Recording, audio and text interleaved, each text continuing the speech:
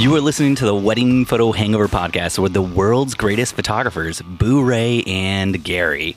And this week also Dustin and Steve are here like usual. The Wedding Photo Hangover is an irreverent look at wedding photography. This podcast, like aspirin, will help you recover from your wedding hangover. As I already mentioned, Dustin and I are so excited to have Boo Ray Perry and Gary Hughes, the world's greatest photographers, from the Photobomb podcast on the show with us today. Boo Ray and Gary aren't just recognized by their own podcast and now our podcast as well as being great photographers. They're also recognized by the PPA. That's right, they're both master photographers. Aside from mastering photography, though, Boo Ray and Gary also make a comedy podcast about photography. Well, their podcast, Photobomb, is about as much about photography as the Wedding Photo Hangover is, I think you could say. Boo Ray and Gary, we're so pleased to have you guys with us today. Thank you for taking time out of your busy schedules to have a quick chat with us. And that's all the time we have for this week. Thanks for listening. You can find us on photobombpodcast.com. Join our Facebook group, facebook.com/photobombpodcast. My name is Gary Hughes. You can find me at hughesfioretti.com. My partner is Boo Ray Perry. You can find him at boorayperry.com. And this has been the Photobomb Hangover. Yeah, I feel like that has been the longest. That was a very long introduction. It's very long, very long. Yeah, we can't just pay Dean Cain to do ours. So Well, maybe someday when you're a big podcast, you can bring in the heavy duty talent. You know what's funny about Dean Cain being on the show was not on the show, but we use the service. If you listen, for you awesome Photo Hangover podcast listeners, and by the way, thank you, Steve and Dustin, for having us on. We've been trying to put this together for several months to find a time where all four of us could get together and do this, and it does mean a lot to us. So thank you. But we used the service Cameo. And it was inspired because Boo Ray's best friend Kira got him a Cameo, which is basically you pay a celebrity to give you a video shout out for his birthday. So Boo Ray got John Lovitz leaving a video message for him. And I thought immediately, I went to the website and I thought, I wonder if I can get one of these celebrities to read our intro as part of the video shout out. And I'm looking through and I found that Dean Cain is on there from Lois and Clark, The New Adventures of Superman, Ripley's Believe It or Not, and 3 episodes of Law and Order SVU. And 3 episodes of Law and Order SVU. And so I put in the message basically that like we're celebrating 200 episodes of our podcast, and gosh, it would mean the world to us. And I'm a legitimate fan of Dean Cain. Like Lois and Clark, The New Adventures of Superman is a TV show that my family sat around and watched. One of the few things we ever did together when we watched that show every week for several years on Sunday night or whatever night it was. And so I actually was really geeked out to have Dean Cain do it. And not only did he do the Cameo, because they can choose not to do it, the celebrities, if they don't want to read the thing, but he actually read the intro as if he knew he was going to be introducing the podcast, which I thought was really, really cool. He absolutely did not have to do that, and for $60, and that was pretty amazing. Mm-hmm. Yeah. I thought that was pretty cool. So thanks, Dean Cain. Hopefully he listens to your show too. Maybe we'll just have to jump on Cameo and see if we can get him to record one for this episode. Don't you dare take Dean Cain from us. How dare you? You get your own celebrity. So as a longtime listener of the Photobomb podcast, I have a lot of photography related questions to ask the two of you. On a recent episode of the Photobomb podcast, you two mentioned that everything you got beat up for as kids was now cool, referencing comic books and Dungeons and Dragons. So the first thing I want to know is what comics are you two into? Boo Ray? Well, that's me more, I think, than Gary. And I wasn't into comics. I guess I was when I was very young, and then a little bit in my teenage years, and then I stopped. And then I discovered Marvel, Marvel Universe Online or whatever. You pay like $7 a month, and you get access to 50,000 Marvel comics. Yeah. And I was like, I'll check this out, and now I love it because you can go in and you can just binge. It's like Netflix for comics. And so, big X-Men fan, big Avengers fan. I tell you who, I'm just really a big Brian Michael Bendis fan. If you know anything about comic books, Brian Michael Bendis was the guy who took on Spider-Man when they did Ultimate Spider-Man. He created Alias, which was Jessica Jones on Netflix. That was Brian Michael Bendis created that comic book and created that character. And basically, he is the Quentin Tarantino of comic books. He writes great dialogue. He writes great stories and real human stories. And when you read his comic books, it's like you're watching a movie. And so that's what got me back into comic books was Brian Michael Bendis. Yeah, funny enough, I have been, in my middle school and high school years, I was big into comics. And mine were, I always loved The Incredible Hulk, I love Spider-Man, I love Superman, and I love the X-Men and the Fantastic Four. Those are my books. But it's been, gosh, it's probably been nearly 20 years. I'll be 38 soon, so it's been almost 20 years since I've purchased a comic book. And I recently discovered that our local public library, and we have several in the area, they all have sections for graphic novels. And so I've been catching up on a lot of the ones that I missed in comic book form. Like, you know how you know the source material is a comic book? Like, let's say you've seen the movie Watchmen or something, and so you're like, oh yeah, I know that's from a comic book, but I've never actually read the comic book. And so the Dark Knight movies with Christian Bale, those are based on Frank Miller's Dark Knight Returns run, and there's a few, different things like that. The classic books, the classic collections, and I've been catching up on all of them. I just finished the first volume of Alias. Brian Michael Bendis is fantastic, and I just finished the New 52 Superman. I just finished volume 2 of Preacher. Like, I've just leave the library with like a stack of these graphic novels, and like this grown man, I take my children to the library. They have to get real books, and I come home with comic books. So that's the reason they become so popular now is that Hollywood, the movies are so popular is because Hollywood finally figured out that a comic book is a movie that's already been storyboarded. Yeah, correct. They take a movie, before they make a movie, they storyboard it. They draw the whole movie out shot for shot. Well, that's what a comic book is. It's a storyboarded movie. And when you watch, if you read the Watchmen comic book and then you watch the Watchmen movie, they practically took frame for frame every shot out of the comic book, except for at the end. And now there's a new Watchmen series coming out. They changed the ending. They changed the ending. At the end, it's not Ozymandias that blows up Manhattan or Dr. Manhattan. It's a giant squid from outer space or something. Intergalactic squid. An interdimensional squid monster destroys Manhattan, and that would have probably played out a little bit silly on screen. So I think that was probably a solid change they made. They would have had to build in the whole subplot where they have the people on the island who are creating the giant intergalactic squid monster, because it's not actually an alien. It's created on Earth and everything. Like, there's so much to Jeez, did he just spank us on technicality already on the show? We're the guests. Damn, Steven. I tell you though, if anyone's interested in comic books, Brian Michael Bendis. But if you want to really, the thing that really broke him was a series that he did, I think, for Dark Horse Comics that was called Powers. And basically, what he did was a police procedural comic book about what it would be like for the cops in a world where they were superheroes. Just like we have Law and Order SVU, there would be a special police part of the police department that was charged with just investigating superhero crime.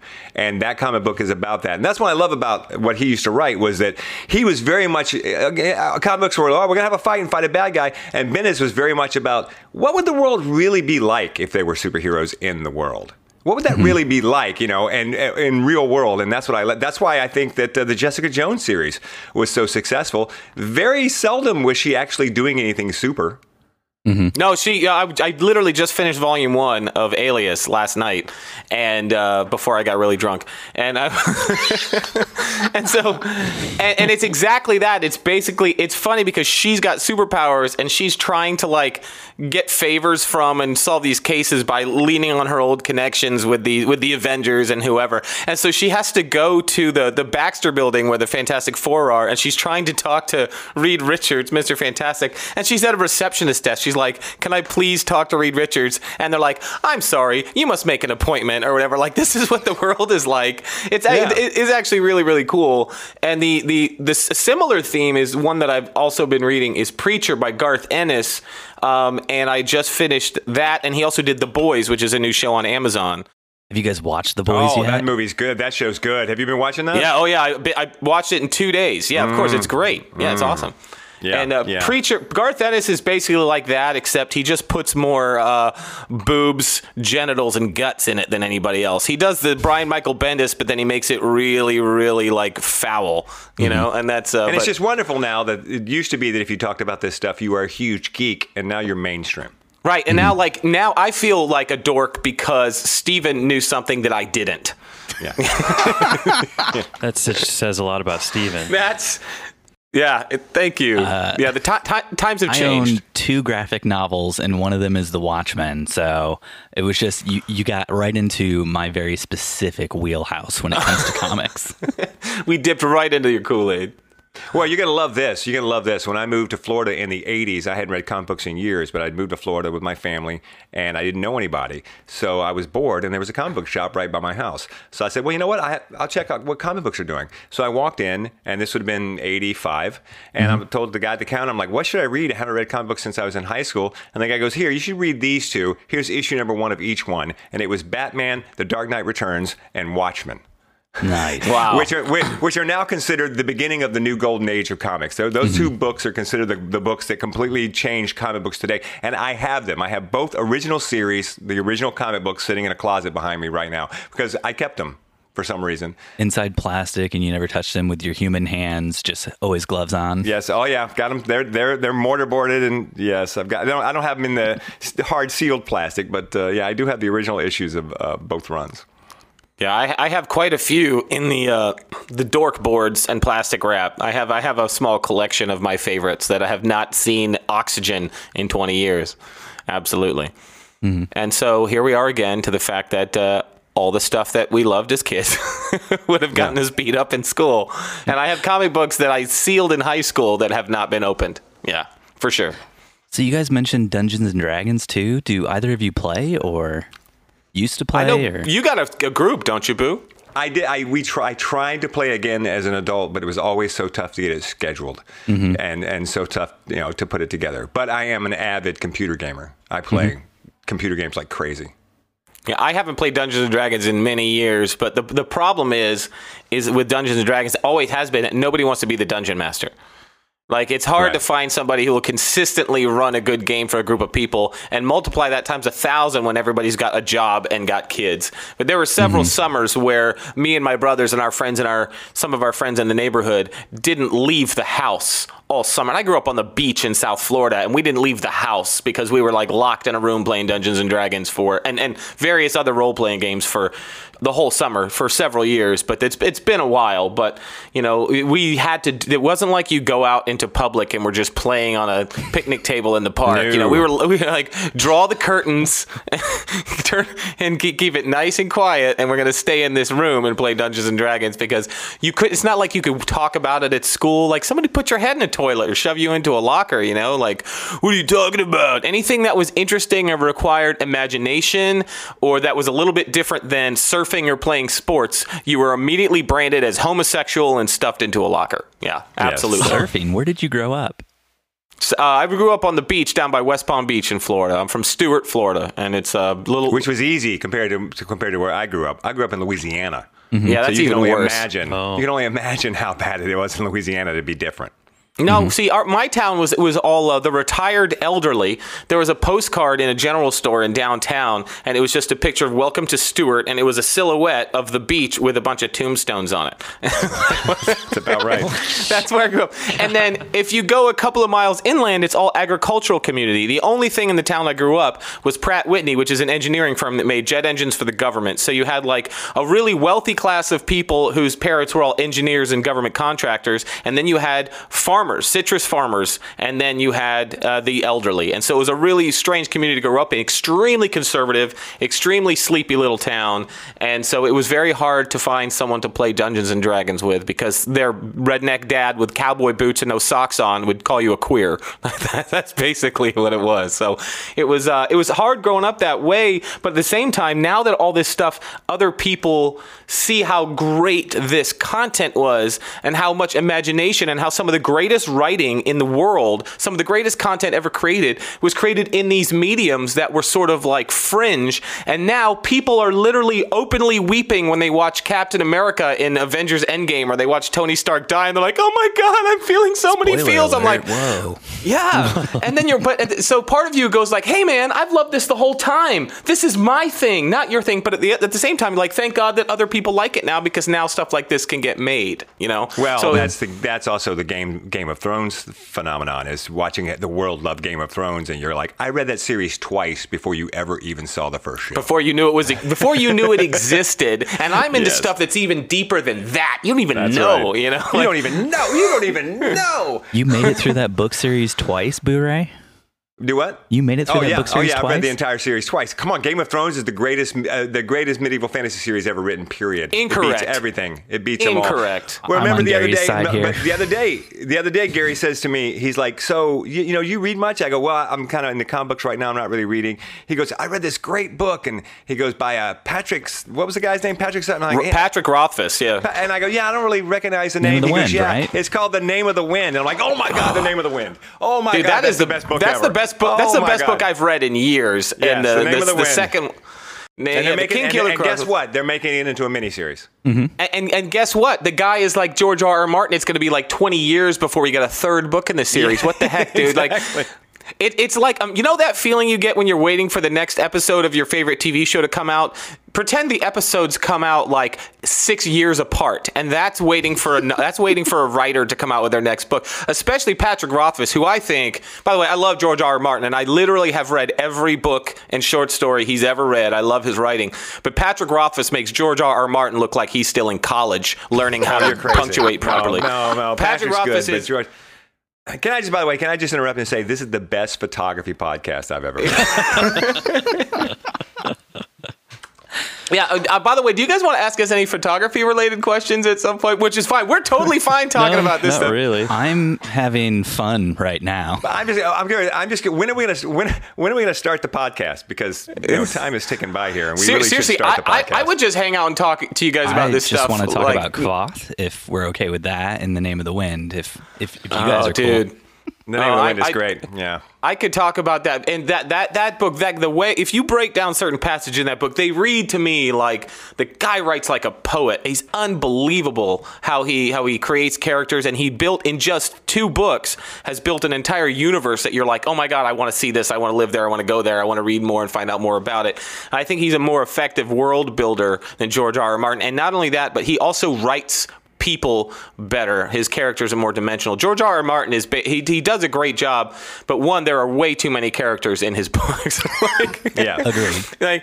Okay, and so he does this amazing job, but he has so many characters it's hard to differentiate between them as you're reading. And he does perspective chapters, so every chapter is from a different character's perspective. Mm-hmm. And just when you're getting into it, it switches to the next chapter, and then it's another character. And that's fine if it was like 2 or 3, but it's like 400. It's like 400 characters. And if you put down any of the Song of Ice and Fire novels let's say that you just get busy with life and you put the book down for a couple of weeks, you go back to it, you've completely forgotten what happened because there's too much to remember.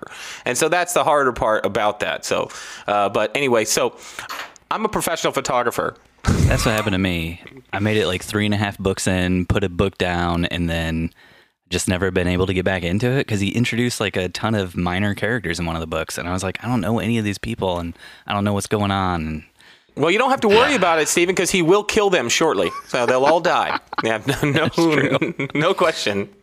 So if we do want to talk about some more photography stuff, we asked a while back if any of our listeners had questions for you guys. Alex Bruce, one of our listeners, wrote in. He said he would be got really one question. interested in hearing more about getting involved with the PPA. And he said that he's a member now, but he's never really gotten involved because it all looked like his words, bullshit waste of time. Ooh, okay. Well. You want me to take this down the Before open your you heart do, road? Yeah, I know that Boo-Ray, when you ask Boo-Ray about PPA, it's like that scene in a Vietnam movie where your buddy in your platoon just stepped on a landmine and you hear the click and now you know that something's about to go off. So before Boo-Ray goes down, I just want to say briefly, it was Alex was the listener's name? Yes. Say, Alex, any organization that you join, whether it be your Chamber of Commerce, whether it be the Moose Lodge, whether it be whatever you get involved in, there's a principle of reciprocity. What you get out, exactly what you put into it. So if you can join PPA or any other organization and you pay your dues and then you just don't get involved, it's absolutely a bullshit waste of money. 100% is a waste of money to pay your dues and not get involved. Like, yeah, if you're not going to be involved, don't bother. Yeah, no. I've been a PPA member for 12 years, 13 years, and I've been very involved that entire time as a volunteer, serving on committees, and I've gotten more out of it than I can possibly say, but I have put a ton into it as well. And the return has been overwhelming. You cannot outgive an organization like this that is an organization not for every photographer. It's for photographers who are volunteers, who care about the industry, who want to give back. And if you go into it with the mentality, what am I going to get out of it? You automatically, to me, are not the right type of person to be in the organization. However, you can learn how good it can be and learn to realize that the most important thing that you can do joining PPA is to become a part of a community that is hell-bent on preserving and advancing photography as an art, as a craft, and as a profession. And so if you want to be involved, to do it. If you're not going to get involved, you can have a successful career for many years and never even come near PPA, and that's fine. If you just want to pay your dues and wait for something to come to you, it is bullshit. It is a waste of time. But if you get involved, you will be blown away at the rewards that can come your way. Okay, well, Gary just gave you I think more of the heart and soul, which is where I usually go. So he told you how he feels about the camera, and so I'm going to tell you now what the hardcore specs are about the camera, because maybe you're not a heart and soul guy. I wouldn't be on this podcast if it wasn't for the PPA. I wouldn't know Gary if it wasn't for the PPA. I wouldn't have a best friend if it wasn't for the PPA. Every friend I have on Facebook, with the exception of a few, all came to me through the PPA. My entire social network all came to me through the PPA. But, and this is what all it matters for some people, I would say this year alone, I have probably made 10 years worth of PPA dues out of referrals that have come to me from other PPA members because I was a member of PPA, because I knew PPA. I booked a wedding 3 weeks ago and I asked her how she found me. She said, I was looking for a good photographer and there's so many out there. And so, I went to that Professional Photographers of America's website and I looked on there because I figured, I saw that you were a certified professional photographer and everything. And I thought, well, that's a guy who knows what he's doing. That wedding right there will pay for 10 years of dues to the PPA. Right. So if you're a person who says, I got friends from the PPA, I don't need friends. What's it going to do for me? I can tell you without fail that I have made back 10 times as much money as I put into the PPA, simply by networking, meeting photographers, making friends. We're having our headshots. We're having our bumper shots done and our promo shots done this week for our podcast by our good friend Kevin Newsom. I would not know Kevin Newsom had I not gotten involved in the Tampa area Professional Photographers Association and the PPA. Kevin is the chairman of the Bylaws, Rules, and Ethics Committee at PPA. Wouldn't even know Kevin if I hadn't got involved. One of my closest friends. When I had a piece of gear break, I put the call out. I have 12 photographers show up to give me gear, to loan me gear to replace. All of them came to me through the PPA. So it absolutely changed my life. So you can look at the one side where it's all hard knowledge, where it's all, do I get my money back? Is it worth the money? And then you can look at the other side where you say, is it worth your life? Is it worth the friends that you make? I mean, Dustin and Steve, new friends, would not be here, would not know you if I had not joined the PPA. So yeah, I mean, Gary and I both are in the same camp where I can't imagine my life today if I hadn't joined the PPA. I'd just be some guy off in a corner doing my wedding stuff and everything, but I wouldn't really know anybody or really be friends with anybody. Right. And here's the thing. We're not like zealots to where we're like people who, you ever been in a conversation where you meet somebody and you haven't watched a show that they love? Like the person who's obsessed with The Walking Dead, and then you tell them you've never watched it and they go, you've never watched The Walking Dead? Oh my, how could you be missing The Walking Dead? Some PPA people are like that. They go like, oh my God, how could you not be a member of PPA? But the thing that I understand about people that I think a lot of people miss, and I am an advocate for PPA, and I'll never not pay my dues. I will never not be involved as long as I'm in professional photography. But the thing that I understand is that associations of any kind are not for everyone. They really do attract a certain type of person who gets it. And the difference is that most photographers, most people operating as professional photographers don't even know the PPA exists. And that's just a fact. Like they might come across it, they might have heard it somewhere, but they don't know it and they don't understand. And that's fine. They'll probably be fine. Everything will be okay. But who PPA attracts are the people who are, I'm not saying they attract only good photographers. No, there's a lot of crappy photographers everywhere. They only attract good people. No, there are a-holes in every association. But generally, they attract the people who want to be involved in a community that relates to what they're doing, and the people who have a sort of a spirit of volunteerism. Those are the ones who stick to PPA. Those are the ones who get involved and join and then stick and get sucked in. Because you can't, when you meet the staff, and I know pretty much everybody on staff, from the CEO all the way down to the person who answers the phones. I've met pretty much every one of the 50 or so staff members. I know most of the board of directors personally from years of being involved. And I will tell you that there isn't a single person I know that is involved in the running of that organization who absolutely isn't a volunteer at heart.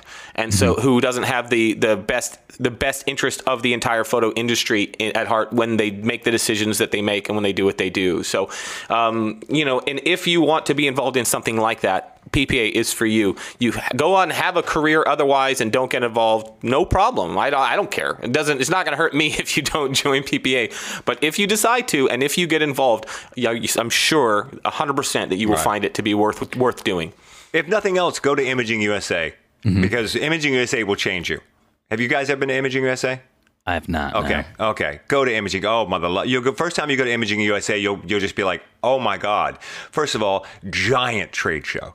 I mean, giant. You walk in, it's like going to Comic-Con, but it's all photography. Okay, so it's there's the giant Canon booth, there's the Nikon, there's all the major labs, there's everybody's the giant trade show, and then all of these classes for you to go to, and then every night, you're hanging out in the bar, you're hanging out in the restaurant, and you are surrounded. Everybody in the room knows what depth of field is.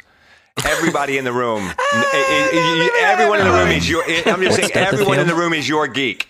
It's Comic-Con for photographers. Yeah, it would be like Steven walks into a room full of people whose favorite comic is Watchmen, and then you have something to talk about, right? Like, that's it. It's what it is. Yeah. Everybody is into the same stuff. And you're not gonna. It's not a thing. You're not gonna get into a political discussion. You're not gonna get into. All you're gonna do is you're gonna realize that you're in a room where everybody's into the same stuff. And I tell you, if you go twice, the second time you go, it's like a family reunion with 10,000 people. Oh my God! It's the best day of my year is the first day at Imaging USA. You get to Imaging USA, you're walking through the place, and every 5 steps is, "Hey, Bob. Hey, from Oklahoma? How you doing? Yeah." And you suddenly, and every year you go and you meet new people, and it becomes like a giant family reunion, like Gary said. And there's not a place in this country that I couldn't make a phone call and have a place to stay while I was traveling from photographers that I know through the PPA. You know what I mean? If I was in Oklahoma or Arizona or New Mexico or California, I could make a phone call and I could be having dinner with a good friend and in minutes. Like it is, if you're into it, if it's your thing, oh my gosh, it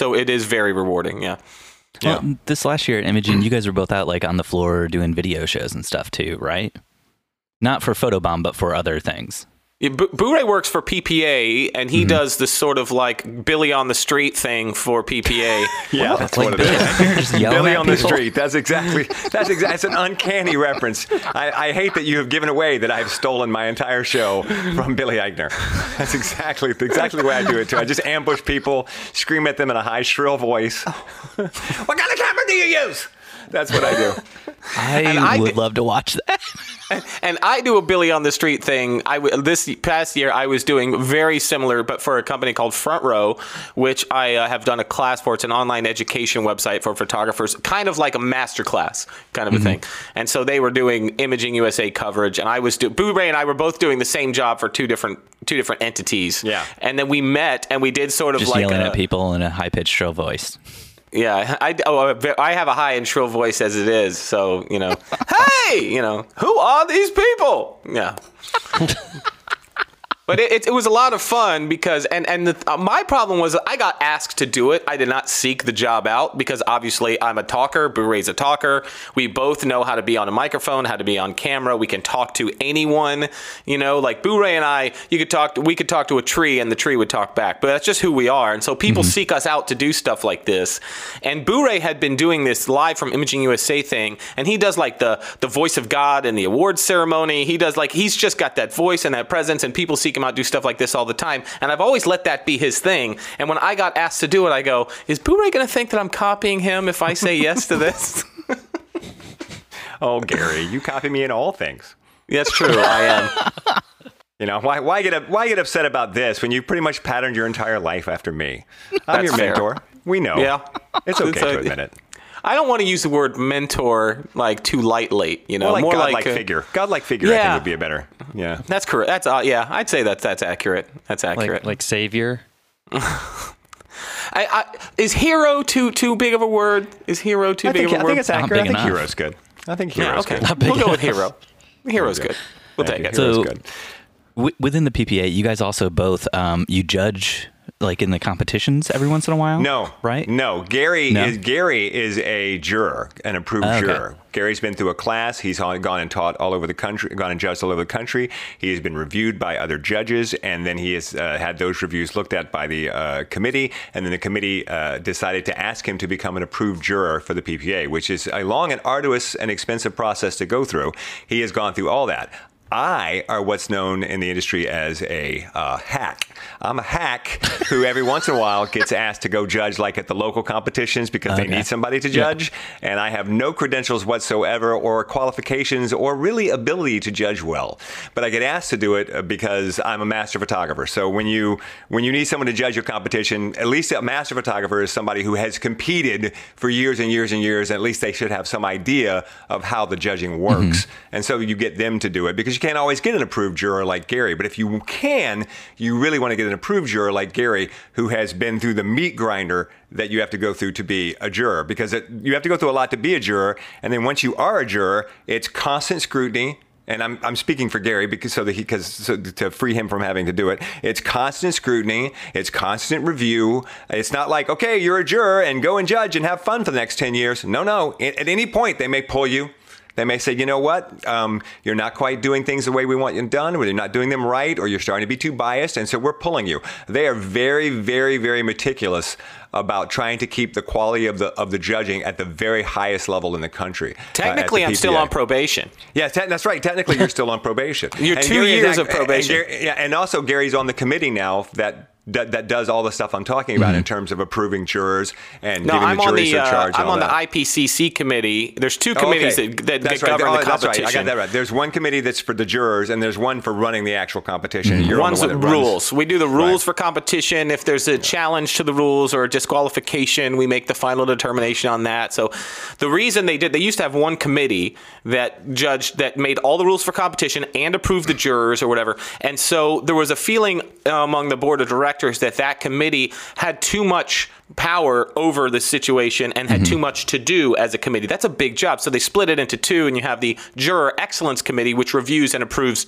new judge applications and makes rules for judges. And then there's the IPCC Committee. Boy, this is really exciting stuff. The IPC Committee, which basically makes the rules for the competition. So we decide on how the rules change, how the images are judged in categories and things like that. By the way, Gary also judges at WPPI. He's done that 2 or 3 years. He judges overseas in London. He's done that for 2 or 3 years. He's a big deal, Gary Hughes. Yeah. Big deal in the judging world.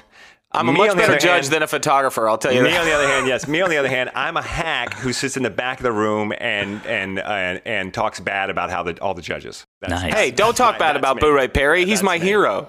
That's me. I'm the guy who doesn't judge but tells you you're doing it wrong anyway. That sounds familiar, Steve.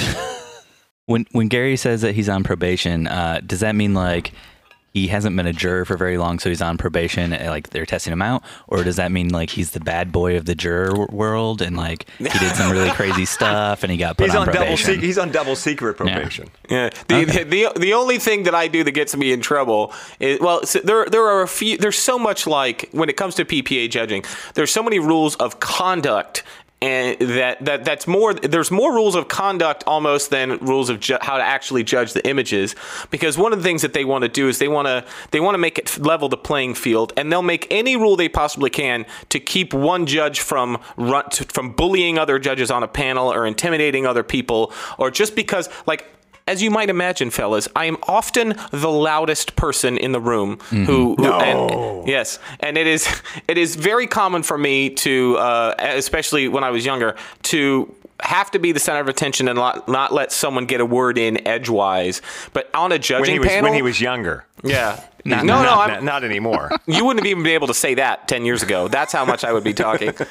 But it trains you, and this is going to sound goofy, right? And this is going to sound, because I'm not an airy-fairy person. I'm not like a heart and soul guy. But I will tell you that learning to judge and work as part of a team and learn to have to listen to other people's opinions and respond, because you cannot phone it in. Like Boo Ray said, if somebody is talking and you're not addressing their concerns with your responses, they'll pull you. Like they will pull you. And if you're not flexible with your scores, if you're not listening and changing with the rest of the panel, if you're not working as a team, they'll pull you. They won't approve you. You will not come off probation. And so, because probation is basically when you get your first approval by the committee, then you have a 2-year probationary period, and then you're full. So I'm just coming to the end, and my probationary period is just about to end, as a matter of fact. I'm just glad that you're not an airy-fairy person. I'm not airy-fairy. Yeah.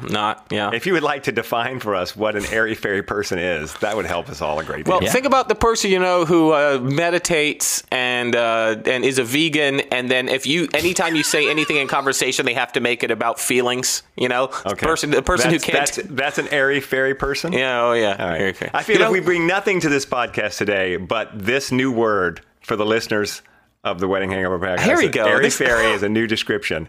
Because until today, I've never heard airy-fairy referred to in terms of a person. Well, I got that. Who said it? It was Ted Danson.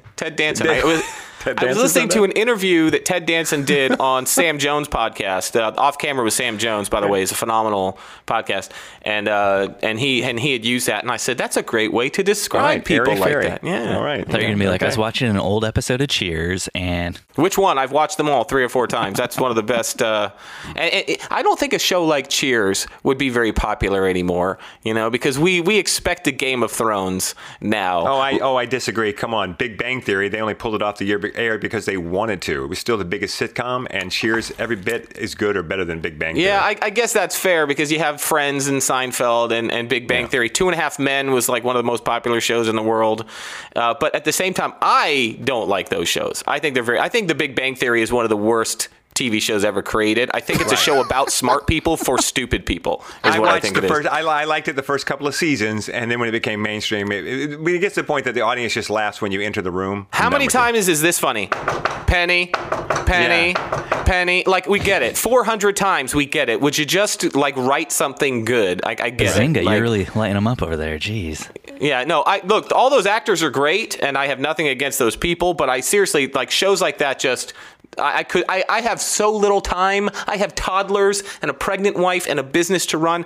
I have no flipping time for Penny. Wow. Show me something. Give me something. Wow. Give me something I haven't seen, or you can go straight to hell. I'm bored with you. I'm done.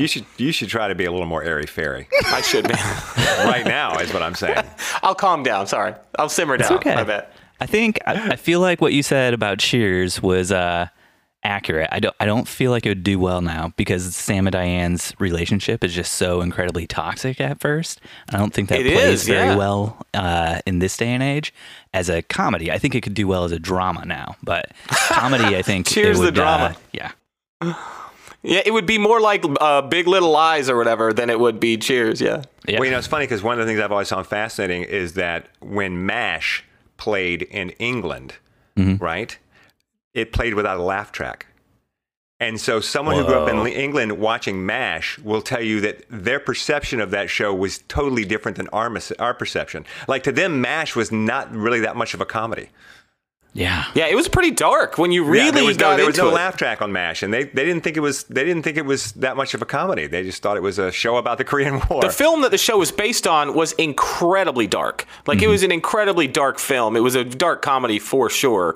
And so they, but that's an interesting way to look at it because they dealt with some really heavy themes. Interestingly enough, I think the conflict in Korea lasted 3.5 years, but MASH ran for 11. Yeah. And the show ran 3 times as long as the actual Korean War did. Oh my God, are we going to talk about photography? Yeah. Anyways, Dustin, did you have Gary?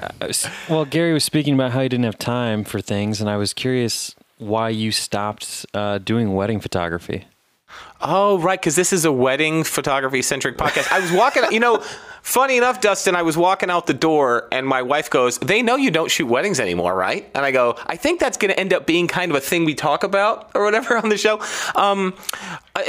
Gosh, here we go with the airy-fairy stuff again. But I grew up, my parents were wedding photographers. They recently retired, closed their business a few years ago.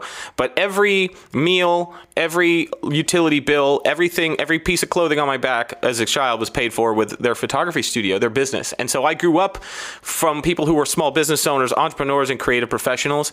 And here's the thing. My parents are wedding photographers, and anyone who knows anything about wedding photography knows that wedding photographers work 7 days a week. There's no question. If you get an inquiry on a Sunday, you're answering it. If your phone rings on a Sunday, you're going to answer it. And you're going to be meeting clients all week, editing images. You're going to shoot a wedding on Saturday, sometimes a Saturday and a Sunday. Wedding photographers work more than almost any other type of photography, and you work a lot of nights and a lot of weekends. That's just the job. My parents did the very same. And when I was a kid, if there was a field trip, a Cub Scout thing, a football game, a soccer match, all of that stuff, I was the kid who more often than not had to ride with another kid's family to the game, to the thing. And because my parents were working. And I was really proud of them. And I was really proud of them for what they did. And at the time, I wasn't mad about it. But when I found out, the minute I found out I was going to be a father, the first thought I had was, oh my God, I'm scared and all this, all the airy-fairy family stuff. The second thought that burned its way across my brain was, I got to get out of the damn wedding business because I am not going to miss a ballet recital. I am not going to miss a soccer match. I am not going to miss anything on these kids because of my job. My job exists so that I can have a life. My job is not going to be my life. And I made that decision, and that's why I got out of the wedding business. I love shooting weddings. Shooting weddings is awesome. It's fun, it's exciting, it's challenging, and it's emotional, and it's the best day of most people's lives, or the worst, but mostly the best day of people's lives. And you get to be there. I always looked at it as sort of a sacred responsibility. I think that's why we have so much anxiety shooting weddings, is because we know what a big deal it is, and there's a lot riding on it, and you have to be, as a photographer, good at every single discipline underneath the photographic umbrella. You have to be able to photograph products, you have to be able to photograph architecture, you have to be able to do portraits, you have to be able to do groups, you have to do all of it, and you have to be good at it, and you have to nail it under very often the worst possible circumstances. And I ate that up. That just feeds my soul. But I needed to be home, and so it took about 2 years. I shot my last wedding almost 4 years ago. Mm-hmm. I will take the other side and say that for those of you who may have just heard what Gary said and you're like, oh my God, he's right, I have to quit weddings, that there are upsides to shooting weddings as well. For example, he's right about missing things. I miss things all the time. But I'm also a little bit older, and I come from a generation where I didn't take dance classes 5 days a week that my father was expected to be at the way that, the kids are today. I didn't grow up in a generation where your parents were going to be at everything that you did. Also, you didn't do as much when I was a kid. So my kids do so much more than I ever did, and I think it's unrealistic for them to expect me to be there for everything they do. But there's also other upsides. For example, I picked up my kids from school every single day as a wedding photographer because I could pick them up at noon or at 3 o'clock. I went to, whenever they had a thing at school, an awards ceremony or whatever, I was able to go because I don't have a regular job. I don't have to ask off from work, et cetera, et cetera. When they're off for a week from school, much more likely that I can take them to movies or something at noon on a Tuesday than it is for the parents who've got regular jobs or a regular studio that's open 9 to 5 and they have to be there all day. So there's, I think if you shoot weddings, it's a conversation you have to have ongoing with your kids, because there have been times when my daughter has said, wow, I really wish you could go to that thing. And then she says, but I get it. I understand. We have to make money. And also, I understand I see you every day. Because I always say, you understand, I pick you up from school every day at 2:30. And your friends get on a little bus that takes them to some camp where they stay until their parents pick them up at 6. Right? And they're there at some little camp every day for 3.5 hours till their parents pick them up, rush home, eat dinner, and go to bed. Whereas you come home to me and your mom both in the house every day at 2:30 in the afternoon. That's what you get. And the trade-off is that I maybe can't go to your dance recital on Saturday because I have to shoot a wedding. Mm-hmm. That's totally fair. Yeah, absolutely. But I get to do both. Yes. Yeah. Well, see, Gary gets to do everything. He gets to pick his kids up from school, he gets to do it all. Bastard. Yeah. I'm living the dream, basically. So what we've really stumbled on is the fact that you're a terrible parent. I am awful. I'm absolutely awful. I am. Here's what I think is funny, though. You ever take pictures of your kids, and when you're taking pictures of your kids, you treat them exactly the way that you tell parents not to treat their kids when you're taking pictures of their kids? Like, you're taking pictures of someone else's kids, and the parents are like, hey, smile, turn to the left. And you're like, hey, calm down. It's fine. Just chill out. We got lots of time. Just relax. She'll come around. We'll be able to get some good pictures. It'll be fine. And then you go take pictures of your own kids, and you're like, hey, But you stand right and do it. Listen, I don't have all day. A photographer's kids should know better. Yeah, you do it. Yeah, but you treat them exactly the way that you tell parents not to treat their kids at a session. The difference is you can like threaten with like grounding or, no TV later, turn towards that window or no TV tonight. Yeah. Whenever we do family photo sessions at the studio, my wife brings the kids in and we do this every couple of months and we photograph the kids. I swear to God, it is the most tense time in our family. We don't yell much. Our house is generally as calm as it can be, full of toddlers. We're very mostly calm parents, mostly calm life. We got a neighbor who they got 3 kids and they're just yell. They're just a ball of 5 people just in like a Charlie Brown type of dust cloud just yelling at each other. And and we're like, oh, thank God we're not them. But then when we go into the studio to take pictures of our kids, that's exactly what we are. We are just that bad or worse. And it's just because, for me, my mentality is my kids know the drill and they're being buttholes anyway. That's why I'm angry at you. Because you know what to do. My kids give me a hard time and I'm like, listen, how long have you been the daughter of a photographer? Can you just please accept the fact that I'm going to be taking pictures of you all the time and just get used to it? I was at the school just the other day for the end of band camp, and they were doing their thing, and we're in a big thing, a cafeteria, and I'm just taking candids of the kids, and I turn and I take a couple of candids of their friends, and their friends immediately are looking at me to smile for the picture, and Samantha goes, "Oh, don't do that. Yeah, he's going to take pictures all the time. Just ignore him." And I was like, "That's my girl. That's my girl. Thank you very much." Thank you very much. It only took 16 years to get you to that. Yeah, that's awesome. Samantha your oldest or youngest? Yeah, my oldest. My oldest is Samantha. She's 15, and then my youngest is Mackenzie. She's 13. Mm-hmm. Good kids, too. Good kids. Oh, great kids. Is it hard as you get older with your kids? Because, right now, my son's 8 and my daughter's 3. So they don't have a lot going on weekends. But, I remember when I was a kid, around 10, 11, I started doing a lot of sports on the weekends and stuff. Do you find it's harder now that they're getting older because they might have more things going on the weekends, or? Yes. Well, yeah. I mean, if you have a kid that gets into something heavy, like Samantha was into dance, and she literally went to dance 4 or 5 days a week, and plus she had recitals and stuff.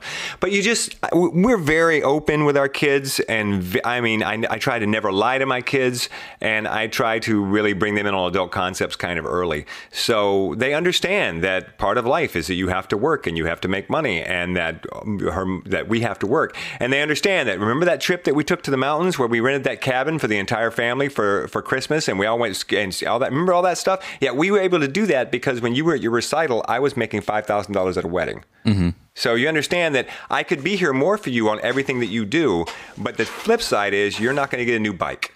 Yeah. So you have to give them, you have to make sure that they understand, delayed reward. They have to understand that there is a reward that you get for sacrifice, which helps them in their entire life. There's a sacrifice that you make by not having your dad at your recital, but the reward is that you get more Christmas presents, or you get a tutor to help you get into a better college, or whatever it is that you need in life, because your dad is making money that we need to provide these things. And it's so important, especially now with helicopter parenting being what it is, to make sure that your kids understand that life is about sacrifice and reward, and that everything isn't given to you, and that you have to work hard to earn it. And so I think it's Gary knows, like Gary said, he was most likely to be the kid who had to get a ride to the event, but yet he was also very proud of his parents because he saw how hard his parents worked to make a life for him. I think the children of small business owners get it more than most, though, Stephen, to be honest with you.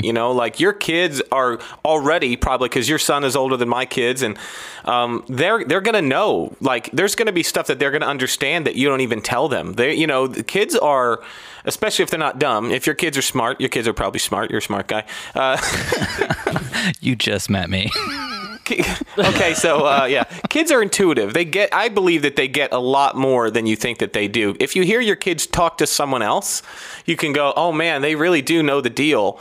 And you're a small business owner. They see you working. And even on the times when they seem frustrated by what they can't have or can't do or where you can't be, they're secretly, what they can't tell you is how proud they are to see you doing that. And they're going to take that and use it and do that in their own life. They're going to model themselves after you. And you're not going to see it until much later on, that the effect that you've had on them by showing them what it is to work and to have a business that you're passionate about and to pour yourself into something.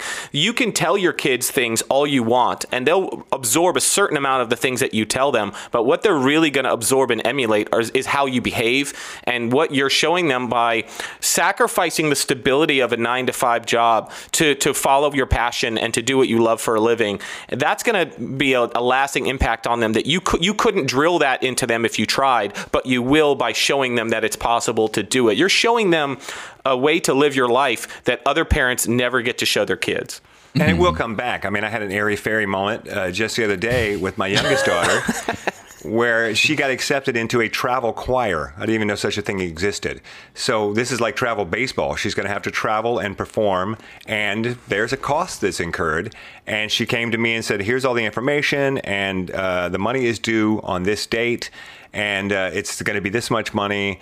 And I know, that money being what it is and everything, I know that maybe we can't afford to do it. But I did want to show you this thing.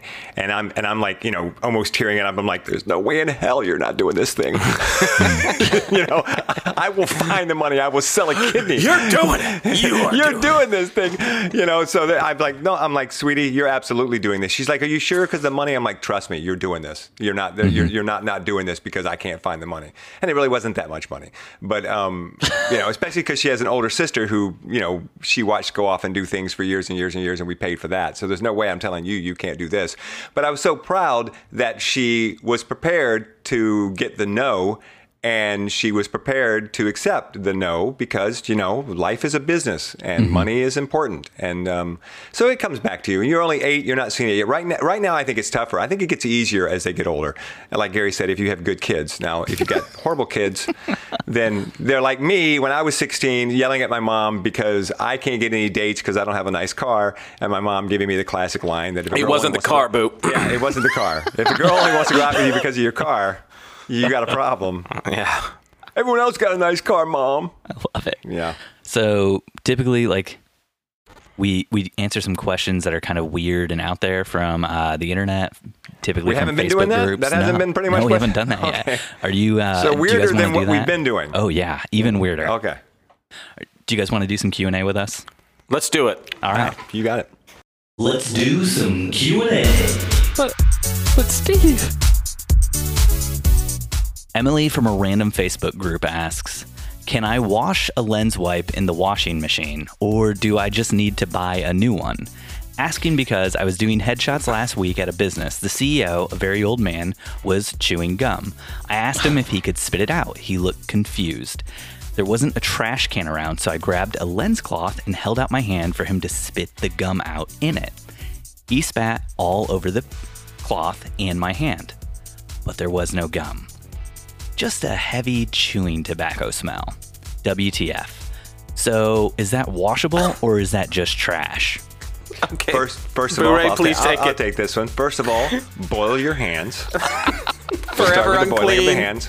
Boil your hands. And why would you want to wash the lens cloth? Literally, I don't know if you've noticed this, but if you order anything, you get a free lens cloth now. Seriously, you order a Squatty Potty, here's a free lens cloth with your Squatty Potty. I must have. You get a Big Mac at McDonald's. They hand you a lens cloth through the drive-thru window. Right? Yeah, exactly. Yeah, I've got like 30 lens cloths sitting in a bowl right next to me right now. Why would you wash a lens cloth? I like that you guys' examples are Squatty Potties and fast food. It's just lens cloths are just toilet paper, I guess.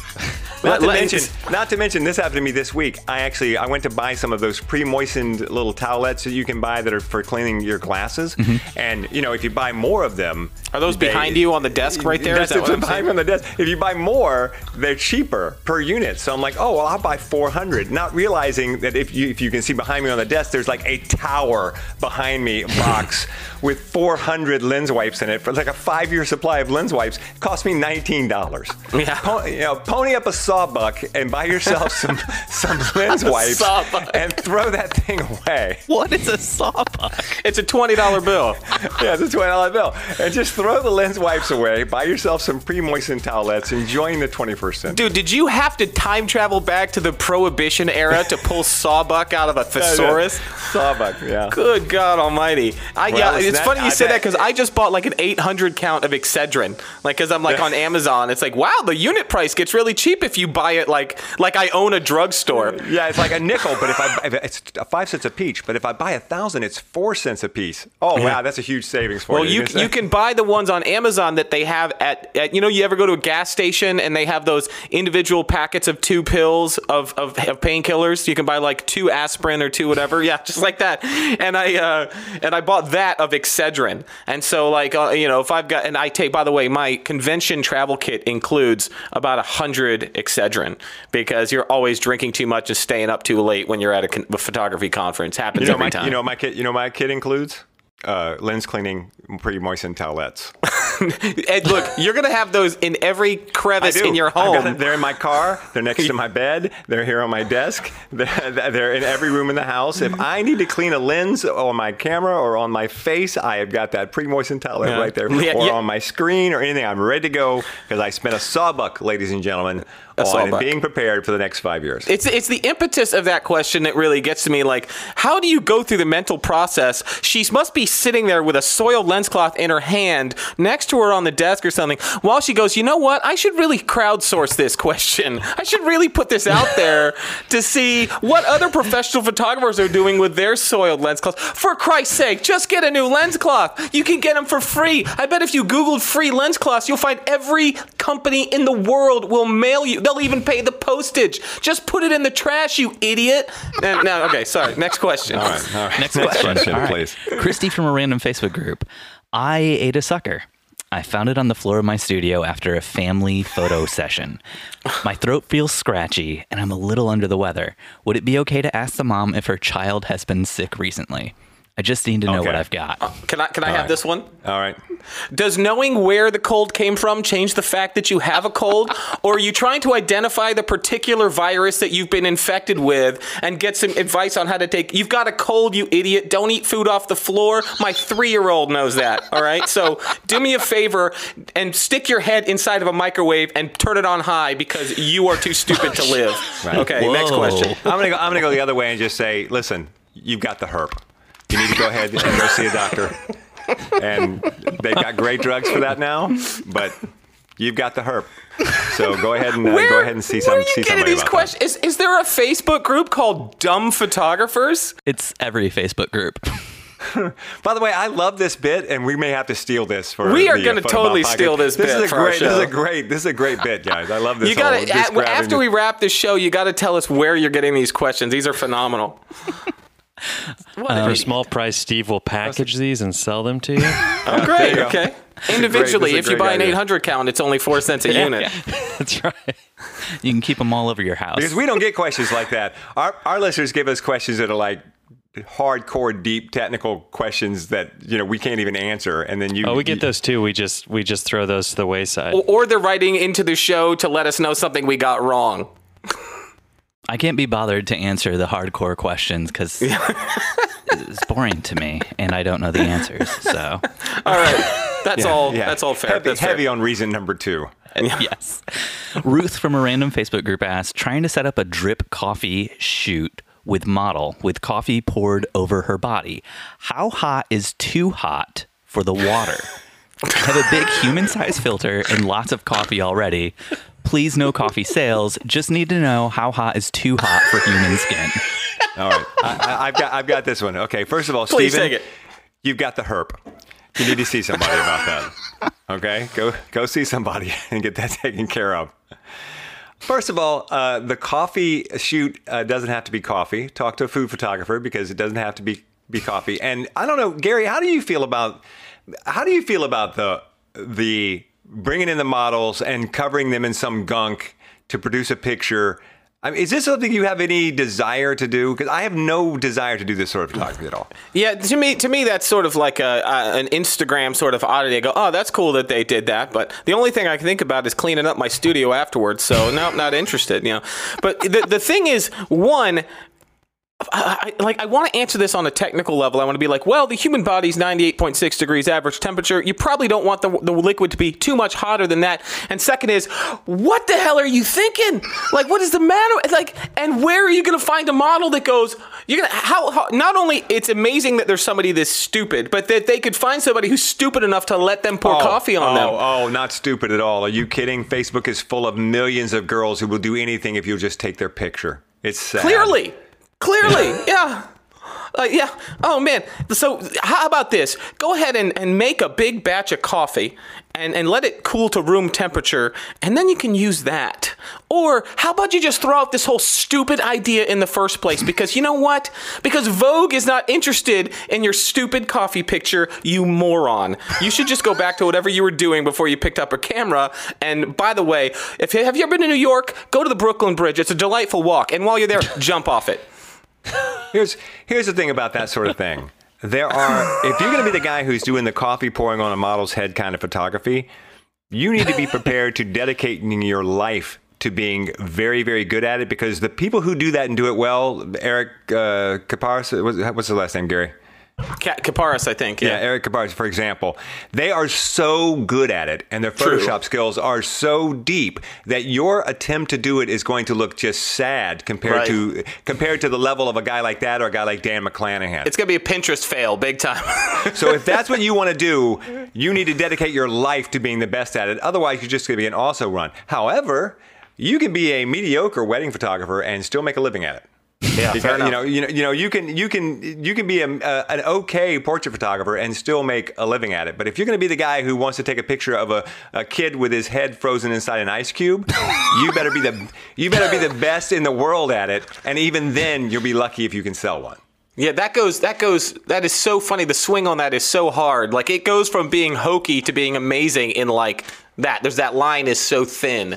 And it's like going on Pinterest and looking up cake fails. Have you ever looked up cake fails? Mm-hmm. Like, this is what it looked like and this is what you tried to do. That's photographers trying to replicate stuff. Although I did tell someone to kill himself with a microwave and to commit suicide off the Brooklyn Bridge.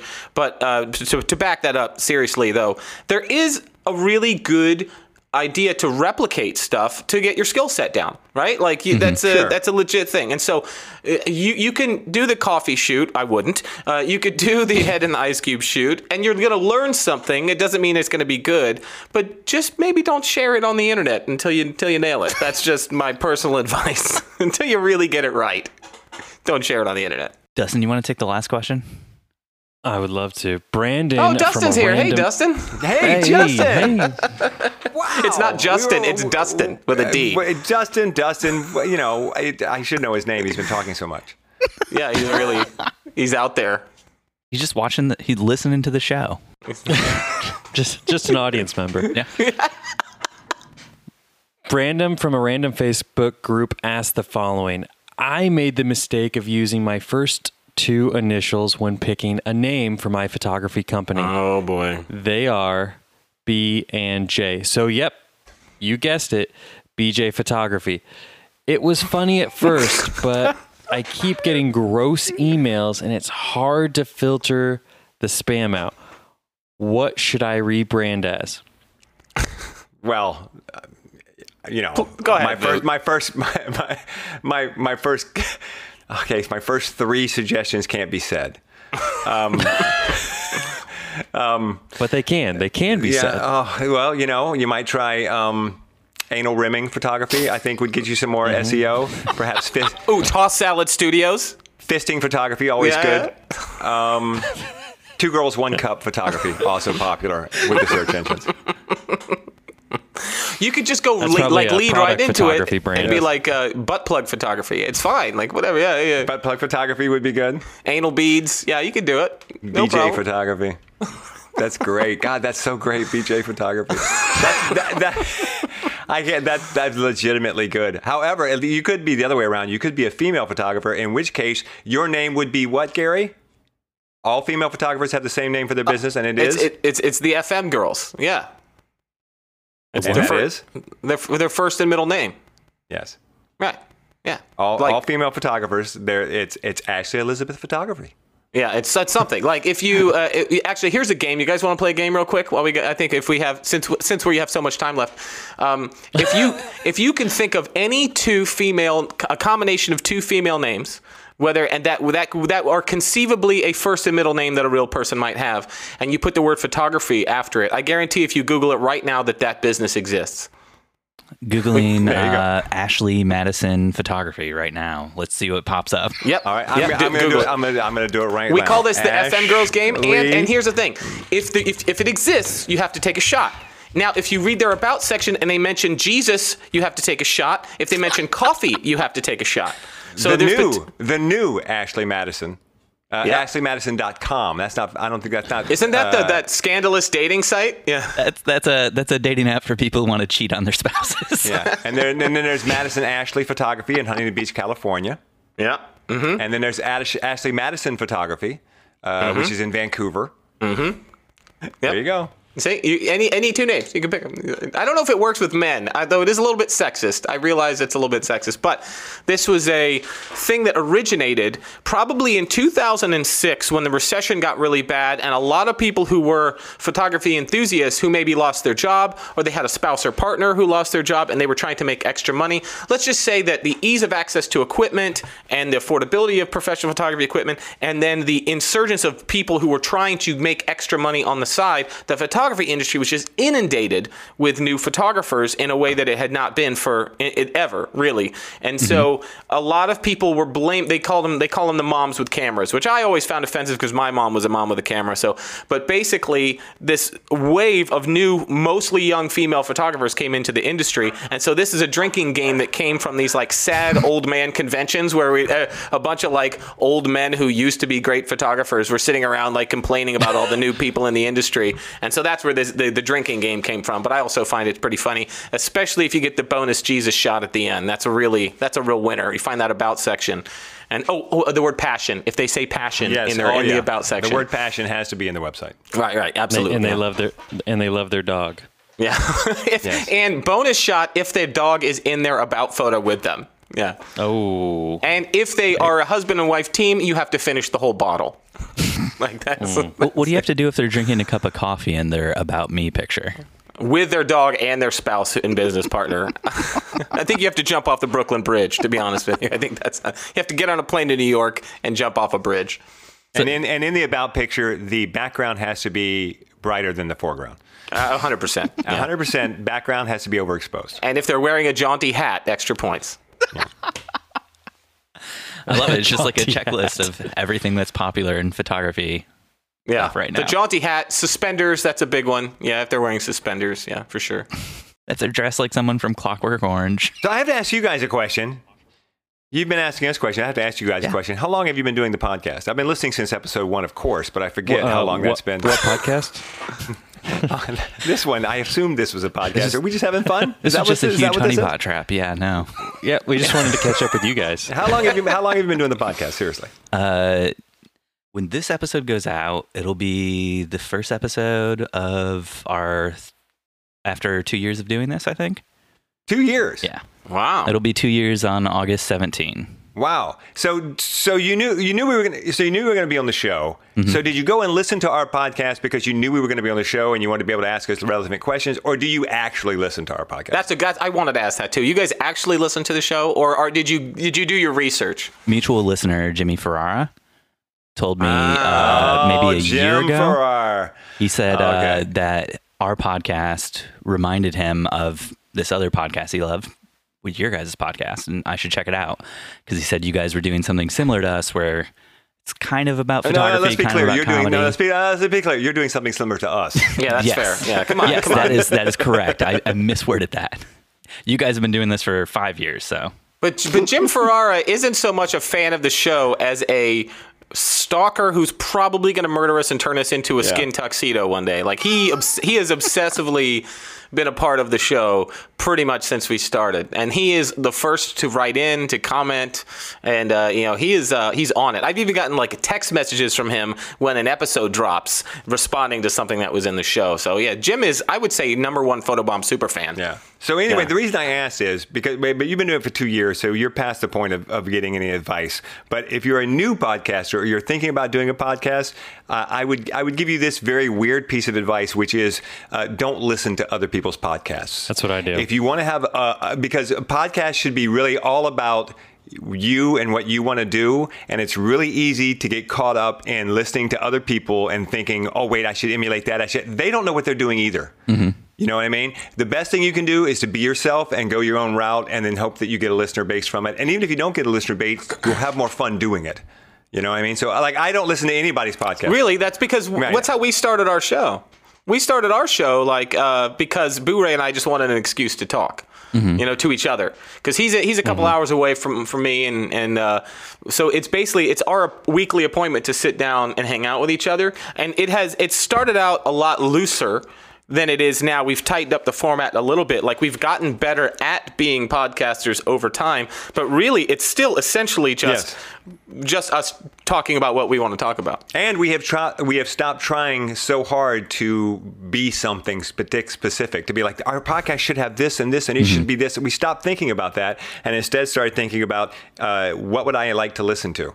Yep. Just do what you want, what you would like to listen to, because that's the great thing. And this is a 20-year radio veteran talking now. That's the great thing about the podcast world, is that you don't have a program director who is telling you how to do your show. And I spent 20 years in radio with a program director telling me how to do my show. And it wasn't until I was about to quit and I finally realized they can't fire me, that I started doing the show that I wanted to do. And for a blessed 6 months, I had the most fun and got more listeners and was more popular than I had ever been in my career. And then I quit. And that was when I realized I was doing it wrong all along. I was letting other people dictate for me how I was going to do my show, and I should just do what I want to do. And so that's the advice I give to people who say, how should I do my podcast? You should do exactly what you want to do. Mm-hmm. Just have fun, and then organically let it grow, because it doesn't cost anything.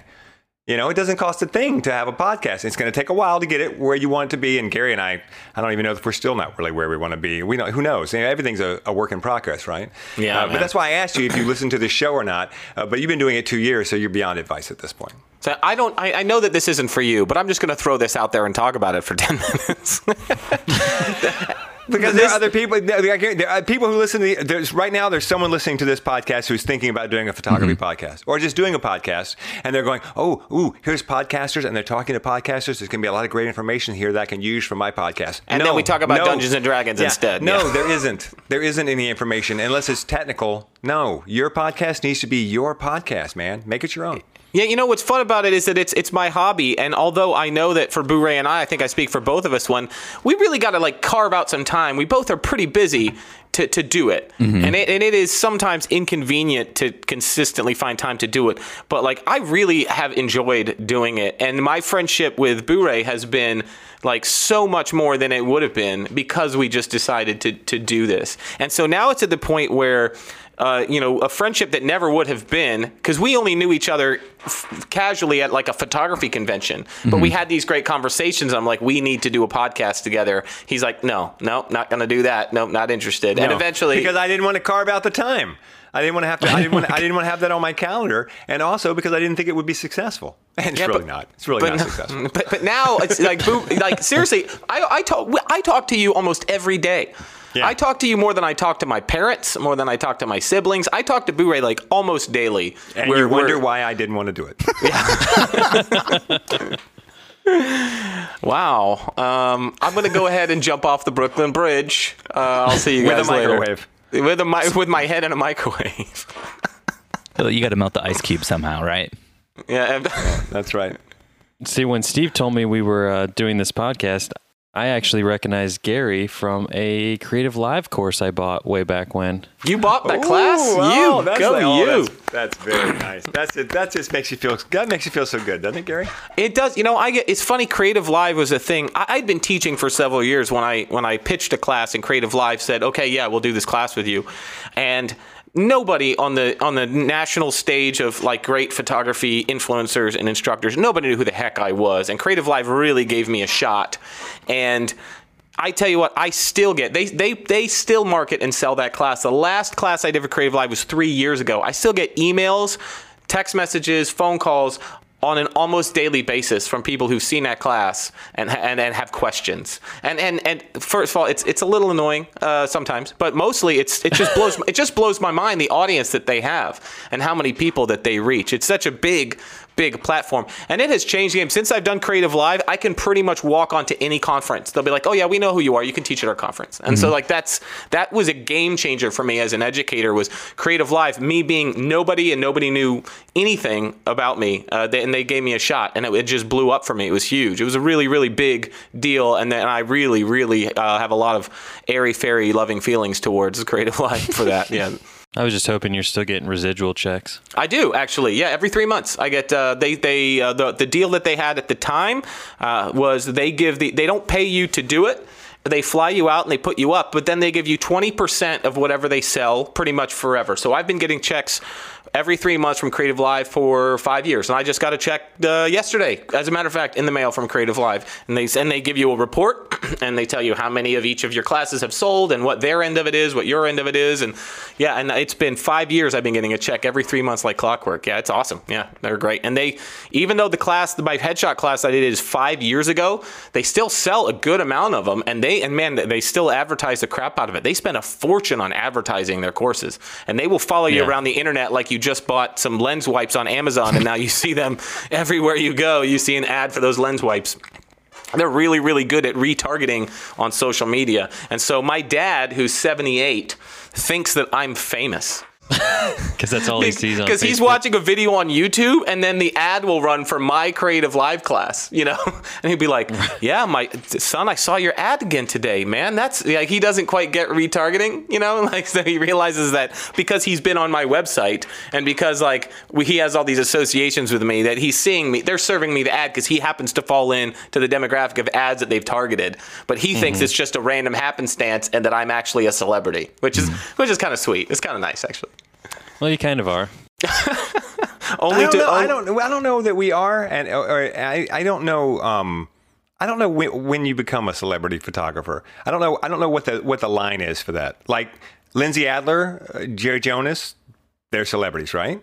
Yeah, you know who's the biggest photography celebrity in our industry? I mean, obviously you've got your Ann Gettys and your Annie Leibovitz types, Like there are photographers people who aren't photographers know who they are, like Annie Leibovitz. But in the industry, probably the biggest name in the industry's got to be Sue Bryce, right? Like I saw her at Imaging USA. She did a phenomenal presentation, but she is so popular that she has to have a person walk with her across the trade show to keep people from talking to her because she gets mobbed at conventions when she walks around. Like she cannot walk from her class to like the hotel without being stopped every 10 feet by somebody who just, oh, hey Sue, I'm in your education group and I just want to ask you a question. And you know what? At first I was like, man, okay, she could at least stop and give these people some of her time. But I was like, you know what? She wouldn't even be able to take a piss if she didn't have somebody to at a photography convention. It would be the equivalent of who's somebody that's huge and famous right now, like Post Malone or one of the Jonas Brothers trying to go to the mall. Basically, is Sue Bryce at a photography convention. And I want to thank you for putting the image of Sue Bryce taking a piss into my head. By the way, thank you. You're welcome. Well, we have that problem, you and I. There. We can't walk through Imaging USA without being stopped every 10 feet. Completely different reason, though, because we're our friends, not fans. We just have a lot of friends at that convention. But my desire to not be bothered by them is just as great as Sue Bryce's desire. Well, how about this? We'll go in a pair, and I'll bounce people away from you, and you bounce people away from me. I'll be yours, and you be mine. And we could just work in a team like that. There you go. Can you guys wear shirts that say that? Yeah, like I'm with stupid. I'll be yours. That kind of a shirt, like with an arrow. Oh, we do have some photobomb shirts that a fan made for us, which are really cool, and I still have mine. My shirt just says, "Don't make eye contact with the talent." Yeah, I am almost 100% just fundamentally opposed to graphic T-shirts that just have phrases on them. They almost always stupid. And plus the joke only lasts for 5 seconds. You read it, there's a joke, and now your shirt is dead. Yeah. The joke is out there, And now it's, yeah, sure. Yeah, okay, I get it. Yeah, right. Same joke I read 10 seconds ago. And now I got to stare at that joke the rest of the time that we're in this conversation. Yeah. Not a fan. But I would wear one for you, Boo. I would. I appreciate that. I don't want to be too airy-fairy about it, but you're a guy I would wear a shirt for. Versus not wear a shirt for. Got it. No, I would not wear a shirt worse. for almost any guy. But putting a shirt on for a guy, that's a big deal for me. So we should probably wrap this up. I know Dustin has to leave real soon. Where can people find you guys online? Well, you can find us online at facebook.com/photobomb. And you can find us at photobombpodcast.com. You can find Gary at hughesfioretti.com. And you can find me at BluRayPerry.com. And also, we will be speaking, both of us are speaking at Imaging USA this year, and you guys should absolutely come. Oh, God, you should come to Imaging USA. It would be so cool to hang out with you guys IRL and to grab a beer. And, speaking of grabbing a beer, we didn't get to say what we're drinking. You guys typically do that on your show, right? You say what, because you record at night, right? We just don't. Yeah, we don't typically record in the morning. So. Gary, what are you drinking, though? Well, the smell that's coming off of me will let you know that I was drinking a lot of Bacardi yesterday. But today I'm drinking a nice iced coffee, Kodiak brew, homemade, ground it myself, made in a French press. No, just kidding. It's Folgers. But it's coffee. I'm drinking coffee. I think we're all drinking coffee. I think we're all drinking coffee. I had 2 cups of coffee because my son's school this year, they moved him up, so he starts an hour earlier, and it's really screwing with me. Don't get Boo-Ray started on school times. There we go. We're going to, because I guarantee you he's done the homework. Like, there's no reason the school should start at 7 a.m., and it's all a conspiracy because they're trying to save money on the buses. That's it. Yeah. Yep. That's my problem I have with my kids. I'm at the point where one of them goes to school at 7 and the other one goes to school at 9. What? Yeah, that's... Wow. Yeah. Are they one's in high school, one's in middle school? Middle school. Yeah, the way their busing works is the middle school is first, then the elementary school, then the high school. So if you have a kid in middle school and high school, they're as far apart as you can be apart.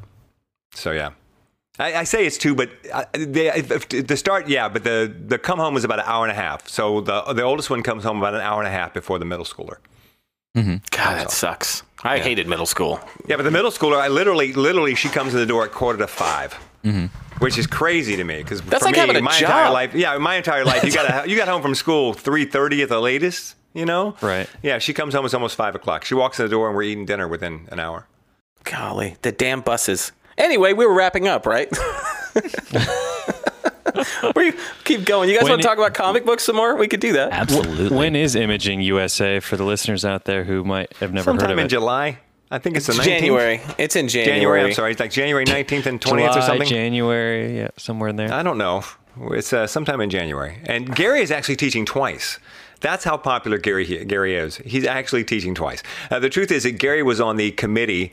He was chairman of the committee that picked the speakers from Imaging USA, and he was on that committee for like 5 or 6 years, I think. 5 years. Yeah, I chaired the committee for 3, and I was on it for a total of 5 years. Right. Yeah. And I was on the committee for 1 year, and then I dropped off the committee because I discovered that when you're on the committee, you don't put in to speak at the convention because then it wouldn't be right. You're on the committee that picks the speakers, and you're up to speak. Mm-hmm. And I was like, guys, I like to speak at the convention, so I'm dropping off of this committee. Well, Gary didn't do that, and so he went like 5 years not speaking at the convention. So now that he's off the committee, they're like, give us Gary Hughes, more Gary Hughes. So Gary's actually teaching pre-con, and he's teaching on the what do we call it? The convention? Yeah, but what do we call it when the platform speaker. So I'm teaching. I taught platform last year, so I'm doing pre-con this year, and that's usually the way it works. If you haven't been, it's like 10,000 plus photographers. Mm-hmm. It's massive, and it's incredibly well organized. The slate of speakers that coming up this year, myself not included, and Boo-Ray is included in this. It's just phenomenal. They have a lot of business focused stuff. They bring in speakers who are business experts who are not in the photography industry to try and keep it fresh so that we're getting the best information as entrepreneurs and not just photographers. And it is just the most fun and the best organized. It's just a really wonderful, wonderful time. If you guys haven't been, you should absolutely come. And I believe that if you are not PPA members, if you join, you get to go to Imaging USA for free with your first year's membership. And if you've never taken advantage of that, I believe this, please don't quote me on it, that if you've never taken advantage of going to Imaging USA with your membership, I believe they will let you do it even if you're not a brand new member, if you've never been before. And they even have like a buddy. It's the cheapest convention. Like it's like $200 for the 3-day convention, and you can go like 2 people can go for $300. Like you can go with a buddy or something, and it's just an absolute blast. You get your hands on all the latest equipment. You get to see incredible instructors, and you drink a lot and have a lot of fun with your friends. It's an absolute And this year blast. it's at the Gaylord in Nashville, which is this giant, all under domed glass resort. It's like a town or city inside under domed glass, and everything is right there. Giant, fantastic venue. The parties are good. They have opening night party. They have a closing night party. The parties are rocking, live bands, free T-shirts, food. It's just, you can't beat it. You really can't beat it. It's a highlight of my year. Yeah, it's a really good time. You guys should come, and we should do a podcast together from Imaging USA. That would be really fun. That would be awesome. They're not going to do it, are they, Blu-ray? They're not gonna do it. I don't think they're awake. You guys are doing a live episode sometime soon, right? Yeah. Can people still like get tickets to that and everything? When is that going to be? Because this episode will probably come out not this Sunday, but the following Sunday. Oh gosh, yeah, this is coming up in September. Where we do this is the convention. It's the Focus convention, Focus 2019. This convention is the Florida affiliate of PPA. It's their annual convention for the state of Florida, and this is the place where the Photobomb podcast was born. Like this is the place where we had the idea for the show, where Boo-Ray and I really met and started to interact. And so every year for the last few years, they've invited us to come and do the show at the conference. So we do a live show with an audience at the Focus conference, and all the information is at areyouinfocus.com, and I believe that is in Orlando at the Florida Hotel and Conference Center, which is attached to the Florida Mall, which is huge. And I believe that the dates are September 27th through the 29th is when we're going to be there. So it'll be a really good time, and we'll be drinking whilst podcasting and with a live audience. And this is our home crowd, so everybody really gets into it. It's a lot of fun. Nice. Nice. Awesome. Well, thank you guys both so much for coming on the podcast. It's been awesome having you guys on today. And we should probably let you guys go now because it's been like 2 hours of us talking. So, hour and 24 minutes. There's going to be I've got a timer. A lot of editing. A lot of editing to be done. So much editing. Thank you for having us, and we will keep up with you guys, and we'll mention this on our show. And if you haven't listened, check out the Photobomb podcast on iTunes, Stitcher, anywhere podcasts can be found, and make sure that you leave a review for the Wedding Photo Hangover podcast on iTunes, because these guys do a great job, and show them a little love and leave them a review, because that makes sure that their podcast gets out to more people. So I'm going to tell you, they don't have to do it. They're not going to sell themselves. They're humble. They're nice guys. Right now, take that phone that you're listening to this on, get on there and leave them a 5-star review. 3 stars is for losers. Leave them a 5-star review. Be a winner. Be a good human being and leave them a 5-star review on iTunes. Just do it. Just go do it now. Stop waiting. Get on there and do it. and right after that, then jump on the Photobomb and leave them a 5-star review too. No, we don't want that many people to know about us. The truth is we're too popular. Well, we really need to downplay shed a little some bit. listeners. Yeah, we're looking to shed them. We're hoping that some of our Exactly true. listeners will latch onto you guys instead of us. We're trying to shake a few hangers on loose. We're soon to start a vetting process if you want to listen to our show. Yeah, we're going full zero dark 30. We're going to actually go subscription based.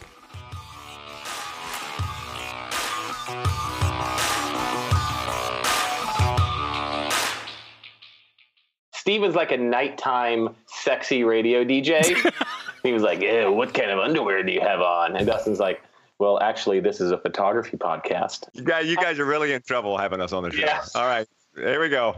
3, 2, 1. I wasn't ready. I wasn't recording. Okay. Start over. Blu-ray. Wedding Photo Hangover was edited this week by Steve Van Elk of Bespoke Tone. Go to Bespoke Tone for all of your photo, video, and audio editing needs. Woo-wee!